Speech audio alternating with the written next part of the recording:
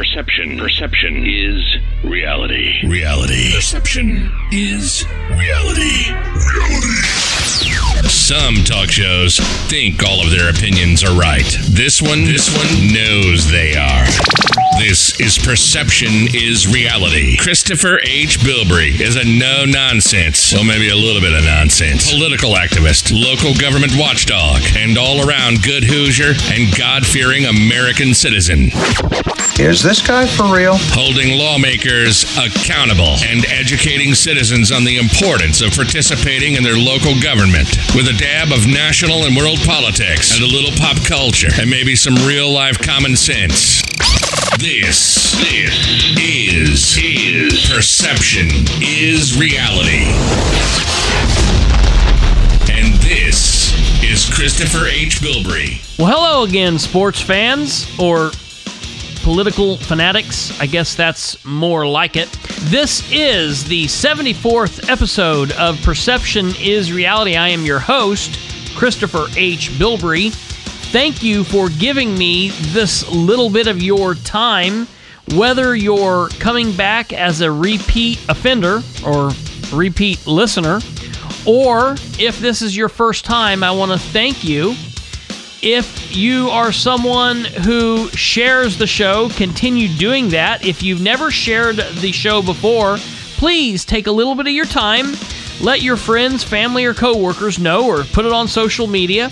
Of course, if you're listening, you know where to find us, but for those that don't, let them know they can find us on all major podcast hosting sites. iTunes, which is Apple Podcast now, I guess, Google Podcast, Google Play, Spotify, Stitcher, TuneIn, Radio Public, or, as always, at the home link of perception.fireside.fm. But I would highly suggest using Google Podcast, Stitcher, or Apple Podcast. Along with that, you can also find the live video episodes, which differ from these audio podcasts. And how you do that is by searching me on Facebook at facebook.com/Bilbrey318. That's Bilbrey, Bilbrey 318. And there you'll find the live video streaming episodes, which are a little bit more personal. You're able to communicate with me in real time, and they're a little bit different. They don't cover the same information, so you're not hearing the same stuff that you would be hearing here. As always, you're able to contact the show by calling or texting 765-546-9796 or by emailing me at khbilbrey@gmail.com. All right, folks, so let's go ahead and get into this 74th episode. This is going to be a big episode. A couple weeks back, myself and one of my producers, producer Niles, went to a Libertarian candidate event in Frankfort, Kentucky, and we met a lot of wonderful people there. Niles is a Libertarian. I myself still consider myself to be a constitutional conservative, although I do buy into a lot of what the Libertarians sell. I have a little bit of issue with the Libertarians on the national level. I think that they're more a think tank than they are a political party. We can talk about that later. At this event, we met, like I said, many people, one of which was in real time, meaning currently now, the Libertarian candidate running for governor of the state of West Virginia. And that is Libertarian candidate Mrs. Erica Kolenich. And she is running for the office of governor for West Virginia. We started talking down there. I talked about the podcast, and she said that, she would be interested in taking a listen and seeing what she thought. We came back, and here recently she's got in touch with me, and I said, yeah, I'd love to have you on. So we're going to be talking with her in just a moment on the phone. And for those of you, because I do have listeners in West Virginia, please listen to this and share this. It's going to be important for you to share this with all of your other friends and family and coworkers in West Virginia. But for you listeners where the majority of you are from in Indiana, as well as the listeners from different states, this is still an important episode because it's going to cover everyday common sense issues that you as a candidate, whether it's Libertarian or Republican or Democrat, should know if you're considering running or running for office, whether that's at a local level, state level, or on the federal level. As well as there's a lot of information in here that pertains to the folks that are supporters of candidates. So this is going to be a big show, whether you are a listener from West Virginia, Indiana, Kentucky, Michigan, Colorado, or any place else. This is going to be a great show. On the other side of this quick break, we'll be talking with Erica Kolenich, Libertarian candidate for governor of the state of West Virginia. You're listening to Perception is Reality. I'm Christopher H. Bilbrey, and we'll be right back. Now we go on the record with a one-on-one interview designed to engage, entertain, or enrage you. Perception is Reality. On the record. All right, joining us on the phone is the Libertarian candidate running for governor of West Virginia, Erica Kolenich. Erica, thank you for joining us. Thank you for having me. No problem. I have some listeners from the West Virginia area, so hopefully they will get a lot of good use out of this, and hopefully we'll bring some more listeners to the podcast from West Virginia. Okay, so we met a few weeks back at a Libertarian event, and I talked to you a little bit about the podcast and talked to you about my desire to have you on to talk about your run for governor, which is a really important office, obviously, and a very important and big race. It certainly is. Yes, sir. As my frequent listeners will note, I talk about the importance of getting active and involved, which includes a lot of different things. Being registered to vote, being informed, understanding what your area's issues are, understanding who's running for office, then getting out and supporting those people, attending meetings, and just having an overall understanding of what your community and state as a whole is facing. And sometimes that leads people to the understanding that, hey, wait a minute, I could probably be a candidate for office, because it's fine to support candidates, but we need people that can say, hey, I'm willing to throw my hat in the ring, and they're ready to sign up to actually run for office. And in West Virginia, you've done just that for the highest office in the state. And so that's what I wanted to talk with you about, finding out a little bit about you and why you're running, what principles you have, what you think that you can affect, and why you should be the next governor of the state of West Virginia. Sure. Great. Thank you. Well, I'm an attorney in West Virginia. I've lived here most of my life. I did leave for a couple of years to go to law school, but other than that, I've been here in West Virginia. And through my career as a lawyer, I've spent a lot of time in Charleston, which is our state capital, at the legislature, figuring out how things work down there. And it was certainly disenchanting when I learned what was happening, and I walked those halls and I saw all the lobbyists. And then, we started really having a lot of problems here in West Virginia a few years back, where there were some legislators who did not agree with their party. And if they weren't party line voting, they're actually being kicked out of the caucuses. They were being kicked out of committees. They weren't being recognized on the floor. They weren't allowed to speak. Wow. And it was just really upsetting to me. And I had always been an independent because I couldn't figure out where I fit. I thought I had ideas from both parties, and I just couldn't commit.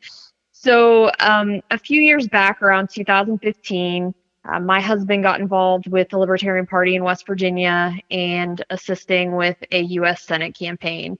Okay. And through that, I started to meet some of those folks and get to know them and hear their ideas. And it really, really sounded to me like how I felt. I just never really known what libertarianism was or what the libertarians were about. And then I really became involved when my husband ran for Attorney General in 2016.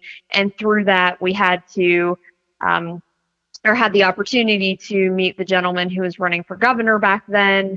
And certainly all the things he said really, really spoke to me.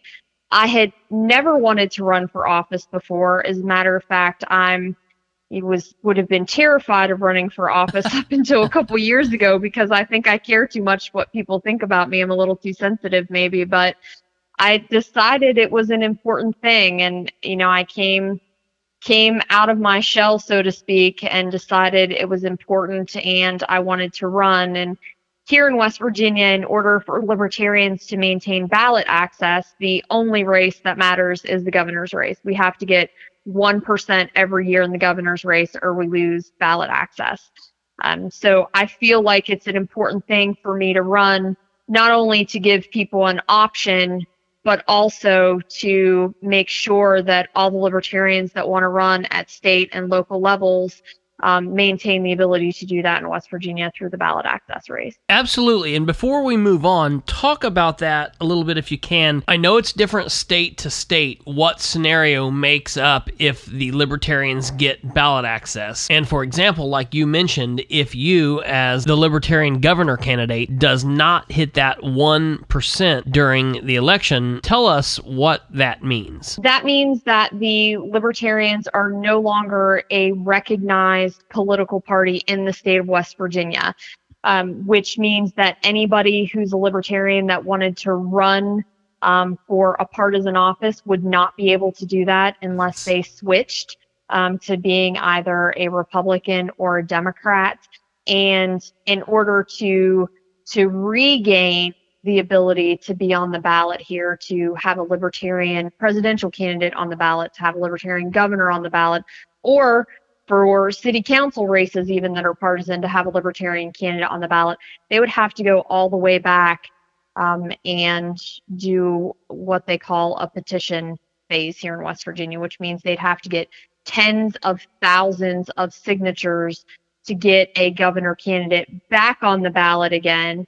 And then that person would then have to again get the 1% for the party to even be recognized in the state. So that's very important. And I mean, it's something that's absolutely, to me, I find disgusting that the fact that the powers that be do what they can to limit it, to make sure that it's a Republican and or Democrat only, and so that the same old seems to be the thing. So these races are very important for a couple of reasons, actually. Yes, it's great if you win and you become the governor. That would be an amazing thing, and that would be wonderful for you, your team, and your constituents, depending on what your ideals are and your platform is. But beyond that, for your party and for, like you said, not just for the office of governor or for other state races, but for your local towns and cities and counties where you have people that might want to do good in the community but just can't say,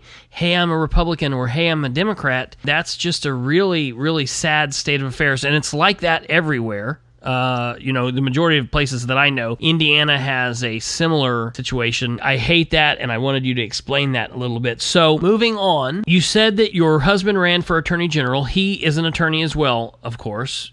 He is. So you guys have a law practice, which means you have daily jobs, you have a family, and so you have a lot of regular obligations that most people have. When did you have to announce that you wanted to run for this position, and what did you do to go about doing that? Well, we started planning a while ago because the gentleman that had run for governor, his name is David Moran. He's run since the Libertarians were a recognized party in West Virginia. He's the person who got us ballot access in West Virginia. Okay. He decided shortly after the 2016 election that he could not do it again in 2020. He's older. He wanted to spend time with his family, spend time on his farm. And so they started looking at that point in time, the leadership for a candidate. So we've been in planning for a while. I formally decided at the beginning of 2018, I believe it was. Okay. And I announced that I would be seeking the Libertarian nomination in May of 2019. Okay. And then I will hopefully be selected by the party at the nominating convention to be the gubernatorial candidate in April of this year. Okay, and so a while back, I had some other podcasters on my show. They're from a podcast also here in Indiana called the Boss Hog of Liberty. They talk about libertarian issues and other issues in their community and around the state and other places. And we talked about this a little bit, but if you can, tell the listener who might not know what being a libertarian means to you. Sure, that's a fantastic question and something I love to talk about. To me, being a libertarian really means not having to accept something because the government tells you that you have to accept it, but also respecting everybody else's feelings on that same subject. It means anytime there's an issue or a problem, finding a way to solve that problem or that issue by giving the citizens more liberty and more freedom as opposed to less liberty and less freedom. Absolutely, and I don't mean to cut you off there because I would definitely want to hear what you got to say here, but I want to talk about that for a second because that's one of my biggest pet peeves. Obviously, what I do, if I do it well, I'm making 50% of the people happy and 50% of the people pissed off.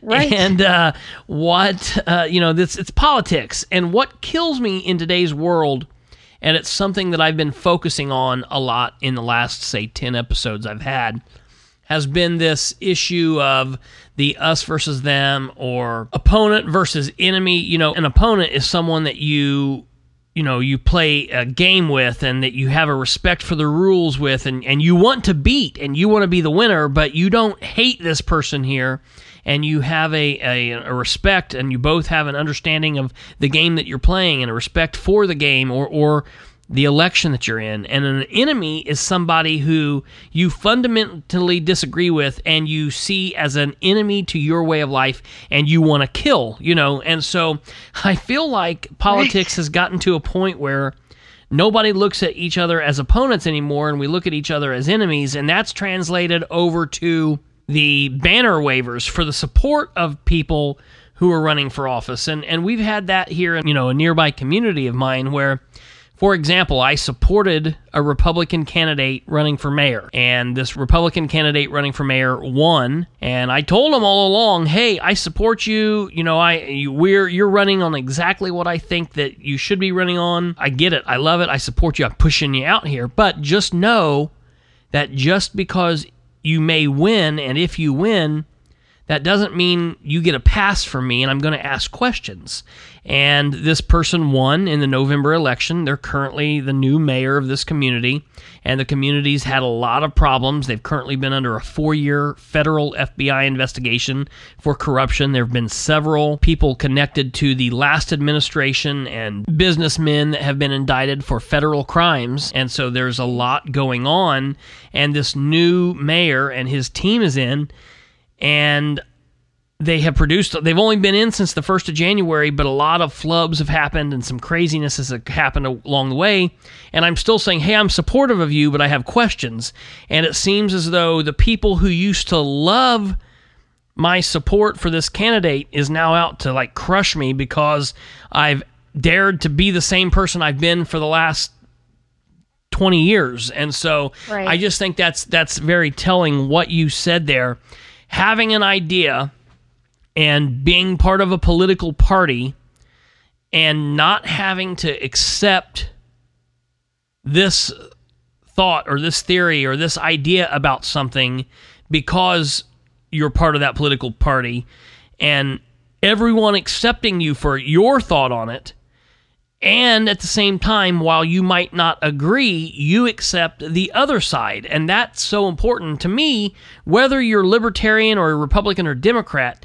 That's how we should be. And I've always said that if people really boiled it down and stopped being so afraid of the third party, that most people would be libertarian. They would either be left-leaning libertarian or right-leaning libertarian, but common sense people, just on a normal day-to-day level, act in a way that they're more libertarian than Republican or Democrat. I just wish people would understand that. But that's very, very important, and I just wanted to cover that again because that's so good that you said that. And everybody, no matter what political party that you're a part of or you identify with, you should be able to agree and disagree and still respect the people on the other side, whether that's what you believe or not. You can have your opinion, and it's okay to have that opinion, and the person that you might not agree with can have their opinion, and you guys should be able to debate that and have civil discourse, but going crazy beyond that's just absolutely insane. So I'm glad that you brought that up. So how does that translate over to being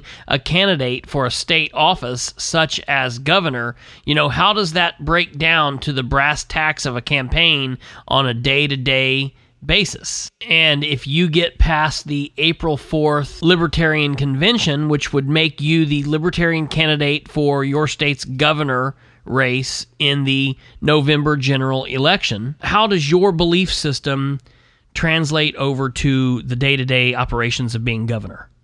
Sure. Well, I think what it allows me to do is to actually represent the constituents of West Virginia and what they actually want and what they actually think is important. Right now, what's happening in West Virginia is that the parties they're dictating the narrative. And what's particularly disappointing in West Virginia, West Virginia is not like a lot of states. We have our own problems that are very, very specific to West Virginia. And what we have right now is that the Republicans and the Democrats who are in our capital, they are pushing a national party agenda. So the national party comes in and dictates what laws they want West Virginia to pass and what they want to see West Virginia do. And the problem with that is that, what's good for places like New York or, Nevada aren't necessarily good for West Virginia. So you have this whole group of people in West Virginia that actually care about the state that are kind of getting lost in that infighting. So the things that people really care about are not what they're doing in Charleston. So people in West Virginia, they really, really care about the economy because things here, aren't good. They're not going in an upward momentum. People here in West Virginia, they grew up in a hunting culture. They really, really care about gun ownership and gun rights. Businesses in West Virginia care about workforce. We are one of the only states right now that has a declining population. And so all of that's getting ignored from the governor right now. They aren't addressing anything like that. They're addressing their own pet projects that if you ask the normal man on the street, is this something you care about? They really don't. They don't understand it. They don't know about it. They don't care about it. And those are the things that are getting focused on. So I think, electing me and having a libertarian in office would really change that so that people could be represented instead of just political parties. Very well said. And so for those not in West Virginia, your current governor is Jim Justice, and he is a Republican running for re-election, correct? He is, yes. And your West Virginia legislature is made up of 34 seats for the Senate, and those 34 seats are broken up with 20 Republicans and 14 Democrats. So the Republicans have the Senate as a majority, 20 to 14, and your House delegates, of which there are 100, have also went to the Republicans, and the Republicans hold 58 seats, the Democrats hold 41 seats, and there apparently is one independent. And so is that something that's a normal, is your state normally a quote-unquote red state, or is that something that's new? Tell those of us that aren't from West Virginia or that might be listening from West Virginia that's just now getting into this stuff, if you're familiar with how that normally breaks down. Sure. Up until really Mr. Justice, the current elected governor, Governor Justice, he was elected as a Democrat.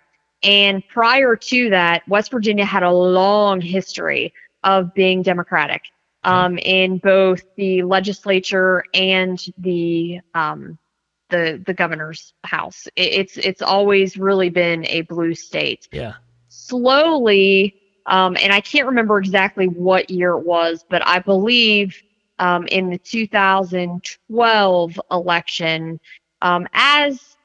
as the Democrats started to move more left, they lost some of the working class, blue collar, labor Democrat West Virginians, and they started to move more to the right, really to distance themselves from the mainstream party Democrats that were moving left.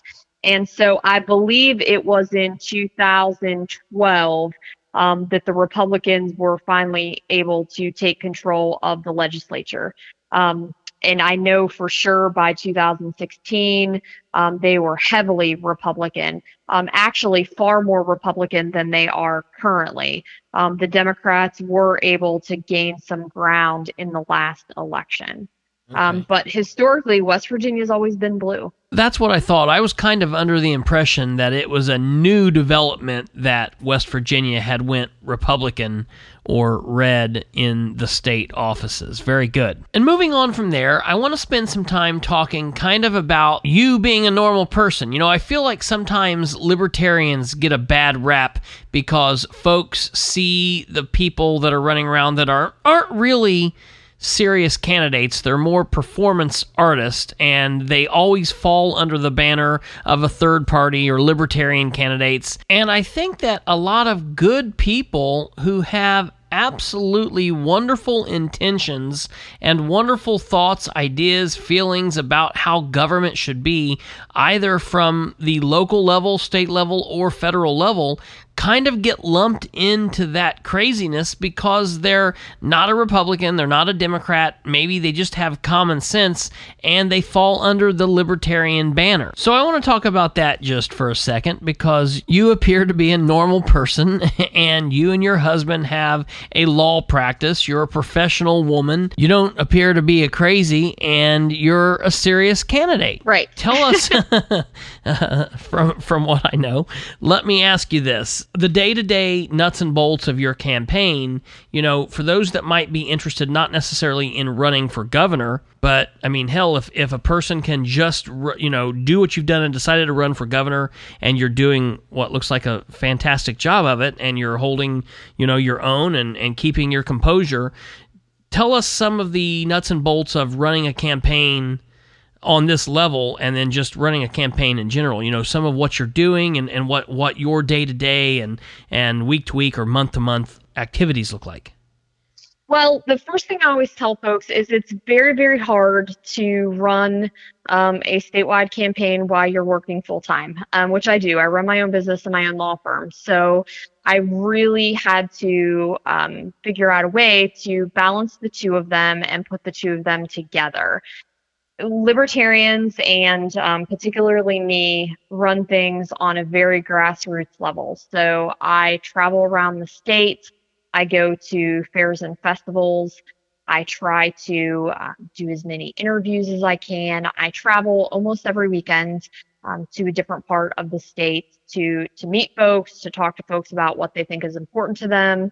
And that's really been what I've been doing at this point in time.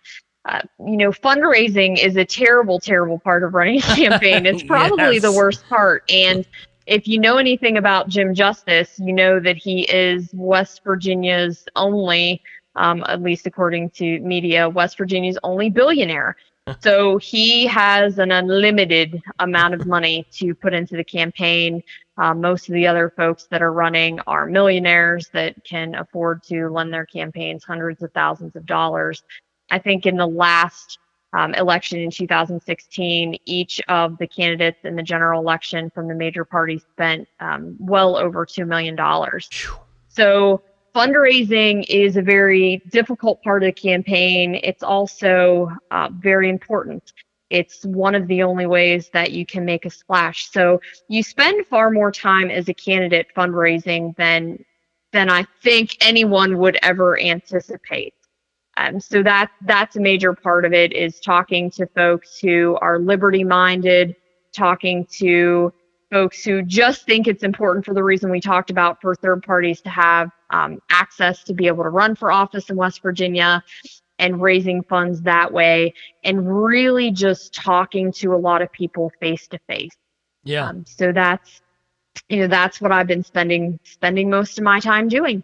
And I tell you, that's really tough. A lot of people say that's what stops them from running, is having to ask for money. And when we're talking about fundraising, that's the polite way of saying it. But what we're doing is coming out and saying, hey, I'm running for office. Would you please give me money if you like what I'm saying and what I'm doing? Let me ask you this. On the topic of fundraising, are you allowed to raise funds from outside of your state, or is your state set up to only allow fundraising inside the state of West Virginia? We are permitted to accept donations from outside of the state. Yes. Okay, so while we're here, we might as well just say it. If anybody's wanting to donate to you, do you have a way set up? You have PayPal or GoFundMe, an account? How could someone who's either listening inside the state of West Virginia, how could they donate to you? And if someone is liberty-minded and interested in helping libertarians in the fight, how could someone, say, from Ohio donate to you? Well, they can donate on my website, which is Kolenich. It's KOLENICH. 4wv.com, 4 spelled out, not the number. Okay. And there's a donate link on there. I also have a Facebook page that's very easy to find. It's Erica Kolenich for Governor of West Virginia, and there's a donate button on there as well. Awesome. And I will definitely put that in the summary of the episode so people can see all of that information that's there. So let me ask you on a couple hot button topic issues so people can kind of grasp where you are, because I feel like, we've talked about being libertarian, you can kind of be all over the board with that. So as far as Second Amendment rights issues, where are you there? I'm a strong Second Amendment supporter. I grew up in a hunting family. All my friends hunt. I went hunting a little bit, and not a lot, but a little bit. And I mean, West Virginia, guns are very important to these folks. I mean, our state symbol is a mountaineer holding a gun. I mean, it's very, very important to us. So I'm a strong Second Amendment supporter. I do believe that there are some limitations for folks who have been convicted of violent crimes or something of that sort and are released from prison. But other than that, I don't think that there should be any regulations put on gun ownership whatsoever. I agree with that. I'm right there with you on that sentiment. Let me ask you this. Since you're the first governor candidate that I have actually interviewed, all the other candidates I've interviewed to this point have been local officials, so this issue hasn't really played a part in their races. So bear with me, but I'm going to put you on the spot for a couple of these. So the first one, death penalty. Where do you stand on the death penalty? I don't support the death penalty, probably because of my experience in the law. Sure. I have seen, I've gone to trials and I've seen witnesses that have said that the wall of the room was blue when the walls of the room were white. And the fact that people could get convicted on, things as faulty as the human memory makes me really, really leery about putting anybody to death. So it's not something that I support. It's not something that we have here in West Virginia. Okay. One of the candidates actually who's running against me has actually suggested reinstituting the death penalty in West Virginia for drug dealers who sell drugs that ultimately cause an overdose and a death. So it's actually interesting that you asked, because it is something that folks here have been talking about. That's interesting that's the issue that causes that candidate to bring that up, because, I mean, I could see maybe saying it for murder or murder of children or, violent rape or molestation, something like that I can understand. Saying it for, and I understand a drug dealer who sells dope that ultimately kills somebody, that is, in effect murder. I understand that seems like a kind of a funny way to get at that. That's interesting. Let me ask you, how is that resonating with the voters of West Virginia? I haven't had the opportunity to talk to a lot of folks about it. Sure. In detail. I can tell you that certainly when he first released that issue statement, it definitely raised a lot of eyebrows. Okay. Because obviously it leaves out of the equation the person who purchased the drugs and the fact that they made that decision. You're right. And the fact that his policy statement didn't really address the other things that you were talking about, first degree murder, hurting children. So it didn't seem to resonate well, although I will say people in West Virginia are definitely concerned about the drug problem here. There are a lot of drugs in our state that come in from other areas. Sure. We have a pipeline that comes in straight from Detroit, a pipeline that comes in straight from Baltimore. And I think a lot of people get very upset about out-of-staters bringing drugs here and harming our folks. But I have not heard that they support the death penalty for that. Absolutely. While we're talking about drugs, where are you on the topic of drugs? As an attorney, you have a different kind of opinion on that depending on what you've represented in court. Where are you on marijuana? I believe in the decriminalization of marijuana, both for recreational and medicinal use. A lot of folks get upset with me because I use the term decriminalization and they don't understand what that means. In my mind, when you use the term legalization, what that means is here comes the regulation, here comes only the wealthy companies who make campaign donations can afford to get the license to grow it and sell it in West Virginia. It involves, it'll involve heavy taxes. So I'm just for the decriminalization. I think if you're sick or if you just happen to like marijuana and you want to be able to grow it in your basement or your backyard, that you should be able to do that. And I think that only comes with decriminalization. I think legalization is going to come with a lot of red tape that I don't support. Fantastic. I often speak of that the same way, saying decriminalization. Now, I've not said it in the way that you did there. That's definitely an interesting way to look at that, and I really like that. I think I'm going to probably borrow that from you if you don't mind. I'll give you credit for it, but I think that's a good way to look at that. I've oftentimes said that, and I too have experience outside of just doing this. I'm a former police officer. I worked as an investigator in my county's prosecutor's office. Matter of fact, I worked as a narcotics investigator for quite some time as well, so I definitely have experience in this area. And that being said, I definitely agree with you in your point of view here on this matter. Now, let me ask you, take it a step further. Beyond marijuana, what about other substances such as cocaine or heroin or psychedelics? What is your thought there?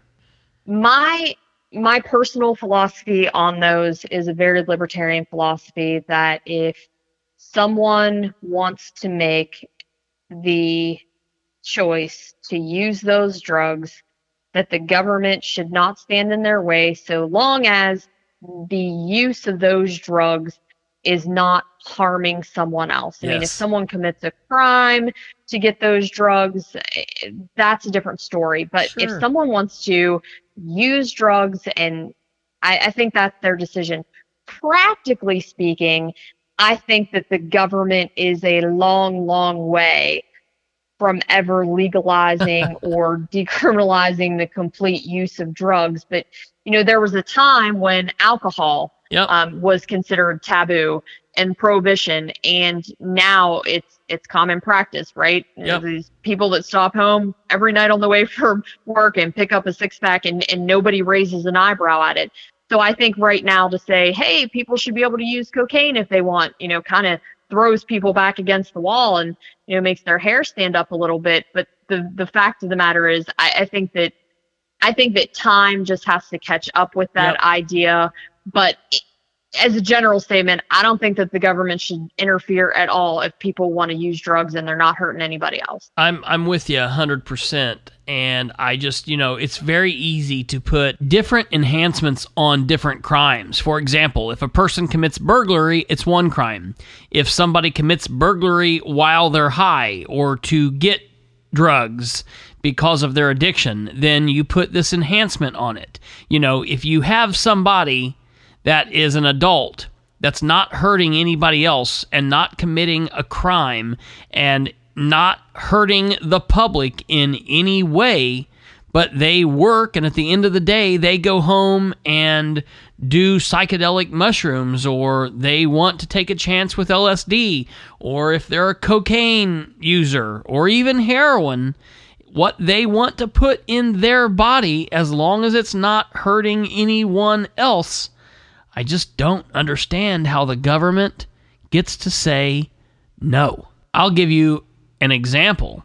Back when I was in law enforcement, when I was a police officer, I knew of an individual, or later learned of an individual, who was a productive member of society, worked at a factory in the area that I'm in, and he was in management in his job, had a family, was a productive member of society, went to work every day, and didn't like drinking, really, would drink socially every now and then, was not a smoker, didn't like marijuana, but he enjoyed cocaine, and he used cocaine quite frequently. And, he wasn't stealing from the neighbor. He wasn't robbing the store down the street. He wasn't hurting people. He didn't use cocaine and then drive. He would live his life, do his job, and at the end of the day, he'd go buy some cocaine, go home, do cocaine, and turn on cops. And, that was his way to relax at the end of the day, or get sped up at the end of the day. But it was his choice, and he hurt nobody, and he broke no other laws other than the quote-unquote possession of that drug, which he would absolutely have been arrested for if he would have been found with that in his possession. And I don't know that I don't understand that. And now, on the flip side of that, not everybody's like that. Most people, and I'm going to agree with that, most people are going to do their drugs and go down a rabbit hole where they are hurting people, and those people have to be dealt with. But it's when they're hurting people, that's the issues that need to be dealt with, rather than the possession of the substance, because you're not fighting this addiction or this issue because you're arresting somebody for possessing. Because if someone's on heroin and they get arrested after they just bought heroin, and you put them in jail for 6, 12 hours, whatever, and they bond out, as soon as they get out of jail for possession of heroin, they're going to go buy more heroin. It doesn't prevent them from doing the heroin. So moving on to the last hot button issue, let me ask you, and I don't know if you thought that you were going to escape without this one or not, but on abortion, what are your thoughts as a woman and as a libertarian candidate running for governor of West Virginia? What are your thoughts on abortion? I suppose, and this question is always difficult for me, because I suppose that I am pro-choice to the end that your stance on abortion has to be described as either pro-choice or pro-life. My thought is that either way, that is a moral issue. It's not a governmental issue. Yes. And so to the extent that, pro-choice or pro-life has to describe what stance you think the government should take on the issue, then I would be pro-choice. I think that if you're not pro-choice, you're making an overgeneralization. You're not making exceptions. You're taking the stance that there's never an occasion where it's something that the government should allow. And I don't think that the government should be involved in the business of legislating morality. I think it's very similar to the legislature or the government telling you how you should feel on an issue of religion. And I don't think it's okay. I think that I can't say that I would ever do it, but Sure. if there is a woman out there who's fully informed and she believes that that is the right decision for her, I don't think that the government should stand in her way. Thank you for that answer. Very good. That's very good. Thank you. So we're almost out of time, but before we end, I would like to ask you, is there anything else that we haven't covered that you would like to cover? Or for those that are listening from your state, do you have any events coming up, anything where people can get out to meet you face-to-face, get in contact with you, talk with you? Or can you let us know where people can find you if they want to learn more about you and your campaign and what you plan to do as governor of West Virginia as a libertarian candidate? Sure. Well, I keep certainly my Facebook and my website updated, so you can always reach me through there. I'm always happy to talk to folks. I love hearing from people. I love hearing what's important to people and what they think the government should be focusing on. So people should certainly reach out to me. All of my events are on there, so if folks want to come out and meet me, I always have my schedule and where I'm going to be up on my Facebook page and my website. The only other thing I can think of that I would want people to know is one thing that is very, very, very important to me is creating an environment here in West Virginia that keeps our youth here. I don't think that our state is ever going to make any progress until people stop leaving in the form of mass exodus. And I think that a lot has to change in order for that to happen. So that's really the focus of my campaign and the focus of what I hope to accomplish when I'm elected. Absolutely. Well, very good. And again, for those listening, either in West Virginia or outside, you can catch Erika Kolenich, Libertarian candidate for governor of West Virginia, on Facebook at Erika, E-R-I-K-A, Kolenich, K-O-L-E-N-I-C-H, for governor of West Virginia. And that's the easiest way, she said there, to get in contact with her. Erika, I would love to talk with you again at the end of, maybe touch base with us in April. Let us know how that goes. And then again in November.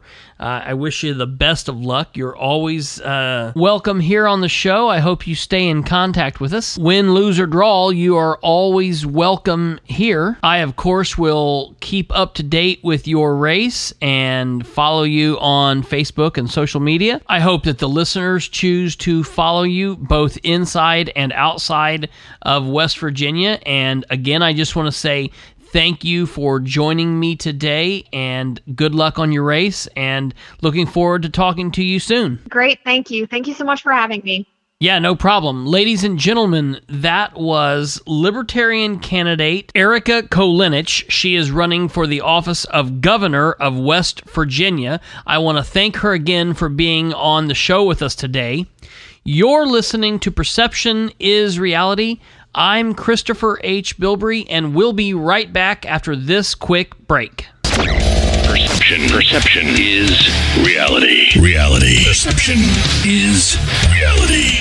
Reality. All right, ladies and gentlemen, that's our show. Again, I want to thank special guest Erica Kolenich for being on the show today, Libertarian candidate for governor of West Virginia. I want to thank all of you for taking your time and listening and sharing the show. As always, we can be found at the home link of perception.fireside.fm, as well as on all major podcast hosting sites. Please remember, it takes you to be engaged and involved to better government through citizen involvement. As always, stay safe, God bless, and I'll look forward to talking to you again real soon. You've been listening to Perception is Reality with Christopher H. Bilbrey. Tune in, like, and subscribe at perception.fireside.fm. Hook up on Facebook at facebook.com/Bilbrey318 and on Twitter at PISRBilbrey. Email khbilbrey@gmail.com. Or get off your butt and call the show at 765-546-9796. Till next time, remember, perception is reality. This has been Perception is Reality with Christopher H. Bilbrey, where we aim for better government through citizen involvement.